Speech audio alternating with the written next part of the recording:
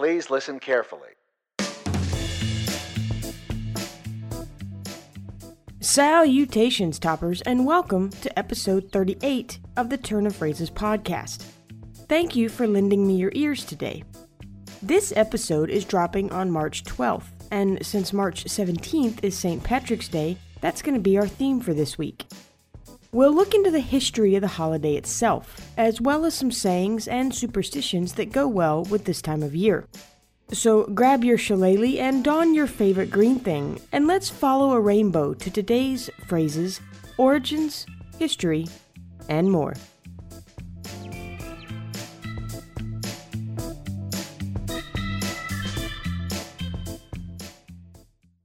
Let's first find out why St. Patrick's Day is even a thing. Old Patrick himself was a 5th century Romano-British Christian missionary and a bishop in Ireland. He's the patron saint of Ireland, so he's kind of a big deal. Fun fact, he's also the patron saint of engineers. Anyway, he was born in Roman Britain in 385 AD and didn't always have the easiest life ever, according to a work called The Declaration, supposedly penned by the patron himself. His family was wealthy, and the Catholic Church was a big thing for them. His father was a deacon, and his grandfather was a priest. However, Patrick was kidnapped and enslaved at the age of 16 by raiders from Ireland. For the next 6 years, he worked as a shepherd, until he, quote, found God, end quote. The Lord told Patrick that if he would escape to the coast, a ship would be waiting to rescue him and bring him home. Upon making it back home, Patrick became a priest and eventually made his way back to Ireland, where he led a whole lot of Irish pagans to convert to Christianity. In fact, if we believe every word of his aforementioned purported autobiography, The Declaration, then he converted thousands of Irish pagans during his years of evangelizing. He was such a big deal that he's been said to have driven all of the snakes out of Ireland. The only problem with that is that Ireland hasn't ever been a place snakes like to live. Even if he wasn't the Pied Piper of snakes, he became a beloved figure for the Irish. The reason we celebrate his day on the 17th of March is because that's the day he was believed to have died on in 461 AD, although it wasn't made an official celebration until the early 17th century. We'll touch on some of the details of the day as we continue, so I think that's enough about how St. Patrick's Day got started. Let's find out why we wear green every March 17th. Green is my favorite color, so I love that there's so much extra green in the world on St. Patrick's Day. But did you know that green wasn't always the color of Paddy's celebration?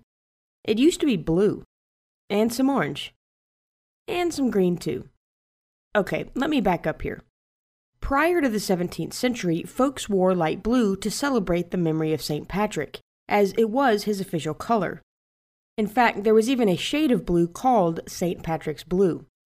In addition to this, at this point in old-timey times, blue was also the main color used in Ireland for symbolic purposes. The green and the orange came into play during revolutions against the English in the 17th century.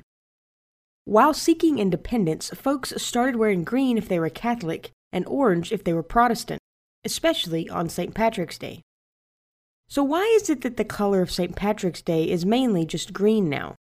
Well, it doesn't hurt that Ireland is known as the Emerald Isle, but it's really because of leprechauns, specifically hiding from them. By the early 18th century, Irish Americans were big into the legend that wearing green makes you invisible to leprechauns. Without your green camouflage, you leave yourself vulnerable to being pinched by these little tricksters. In fact, that's also where the tradition of pinching people who don't wear green on St. Paddy's Day came from. Now that we have our outfits sorted out, let's see why the Irish are so lucky. The saying, "you have the luck of the Irish," is typically used to tell someone how lucky they are. But why are Irish folks so full of luck that it's good to be compared to them? Well, considering this saying didn't even start out as a way to express good luck, it has a bit of a twisted history. In fact, it didn't even get its start in Ireland, according to a man named Edward O'Donnell, an associate professor of history at Holy Cross College, a Catholic college in Notre Dame. The one in Indiana, not the cathedral in France. Anyway, he's also written a book called 1001 Things Everyone Should Know About Irish American History, so I'm willing to take him for his word. Here's a bit of what he says about the early Irish luck. Quote, "During the gold and silver rush years in the second half of the 19th century, a number of the most famous and successful miners were of Irish and Irish-American birth. Over time, this association of the Irish with mining fortunes led to the expression, luck of the Irish.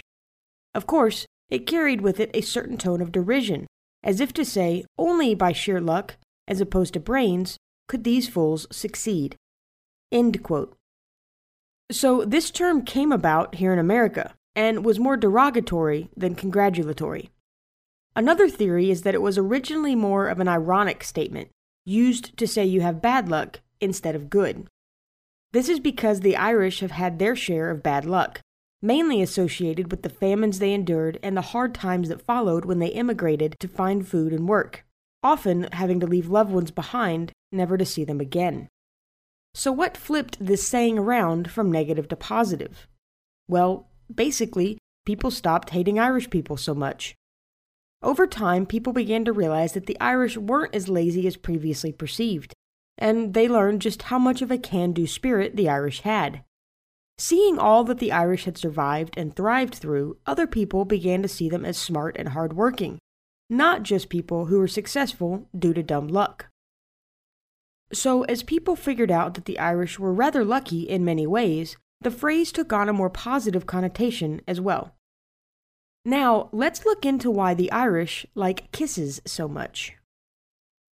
Alright, the saying, "kiss me, I'm Irish," isn't technically an idiom or metaphor. It's basically a straight-up request for a kiss.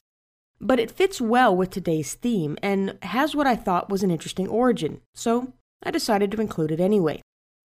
This request for affection is tied to the Blarney Stone, what is likely the world's most kissed surface, so we need to break down the Blarney. The Blarney Stone is part of the Blarney Castle, outside of Cork, Ireland, and it's said that kissing it will bring you good luck. The castle was built in the 1440s by a man named Cormac McCarthy. Legend has it that McCarthy found himself on the wrong end of a lawsuit and had to go to court. Hoping to gain some good luck for his case, he visited the goddess of love and beauty, Cleodna, for advice. She instructed him to kiss a stone on the way to court. Obviously not caring about how dirty the rock may be, he did as he was told and planted a smooch on the stone. He won his court case and ended up toting the boulder back to his castle and added it to the wall to hang on to the good luck it had brought him. There's several versions of this legend, but they all involve a court case, McCarthy looking for luck, a female character telling him to purse his lips to a pebble, him winning his case, and then taking the stone back to his castle. Of course, there are other theories for how the stone got so lucky, such as it was a stone used by monarchs for coronations, and even that it was found during the Crusades. But the McCarthy story seems to be the most popular version of where this stone got its luck. No matter the exact reason it was bestowed with legendary luck, millions of people travel to Blarney Castle each year to kiss the stone, in an unsanitary attempt to garner some of the good luck for themselves. But what does a rock have to do with kissing an Irish person? Well, the Blarney Stone is Irish, kissing it is thought to be lucky, Irish people are Irish, and lucky, as we already discussed, and so kissing an Irish person is the second best thing to the Blarney Stone, and ergo, is lucky. That's basically the reason people say, "Kiss me, I'm Irish."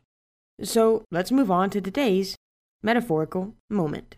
It's just a metaphor, dude. It's a metaphor. Curious metaphor. A metaphor. That's just a metaphor. Today's metaphor is to be green with envy. This saying means you're jealous, and since it has green in it, I thought it'd be a good fit for this episode. Let's begin with why green is seen as an envious color in the first place. This brings us back to the four humors, a topic we've touched on before. Ancient Greeks thought that the act of being jealous led to an overabundance of bile in the system, meaning the face would look yellowish-green. Sappho, a Greek poet, wrote about a jealous lover, describing their face as green. While no one knows for sure who wrote it down metaphorically first, she may have been the one to do it. What's not disputed is that one of the most famous uses of this expression comes from Shakespeare's Othello, when Iago says, quote, "Oh, beware, my lord, of jealousy. It is the green-eyed monster which doth mock the meat it feeds on." End quote. This is the first known use of the saying green-eyed monster, which is simply another version of this metaphor. And I really don't have anything more on this one, so now it's time to boogaloo over to the book for today's familiar quotation.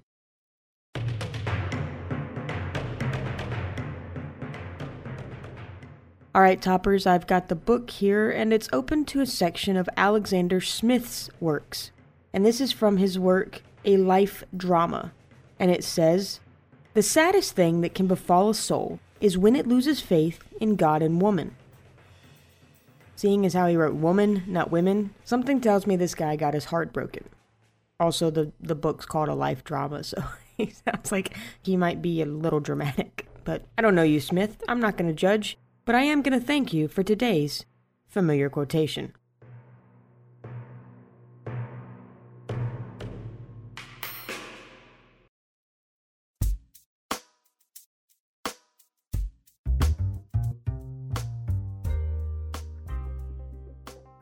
All right, toppers, that's it for episode 38. Thank you for lending me your ears today to Turn Some Phrases. As I always do, I hope you enjoyed the episode and you learned something along the way. You can connect with me and fellow language lovers on Twitter and Facebook. Just look up Turn of Phrases on either site, or go to turnofphrases.com for links and more information. If you want to send me a message or topic suggestions, you can email me, which is brisky@turnofphrases.com, or just use my website's contact form. My website also has details about the music I use in the show. If you had a good time listening, please consider subscribing or leaving a rating and review.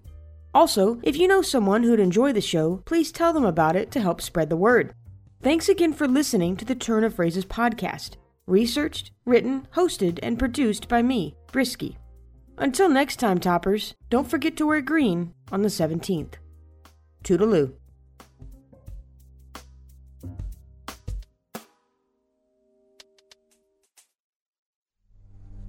And now... Let me rephrase. However, Patrick was kidnapped and enslaved at the age of 16 by Irish Wow, why can't I say that? Maybe I should say raiders from Ireland. I think I'm gonna do it. Okay. Then he converted thousands of Irish pagans during his years of evangelism. I haven't had enough coffee yet for that word. Then he converted thousands of Irish pagans during his years of evangelicism.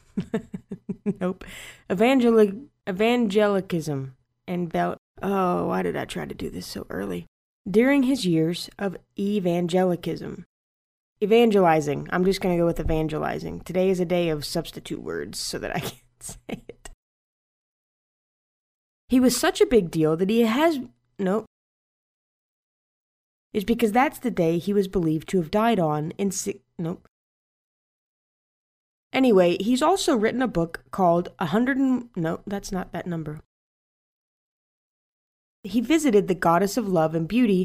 Oh, there's no way I'm going to get this right. Cleodna. Cleodna? Is that H supposed to be? Is it Cleodhana? Cleodhana? Alright. I'm just going to go for it and hope I don't offend anybody who listens who's Irish. That's all I got. A female character telling him to pure his... No, that's not the word it's supposed to be. I gotta quit making typos. This brings us back... Where am I? I just totally lost my place. Okay, there.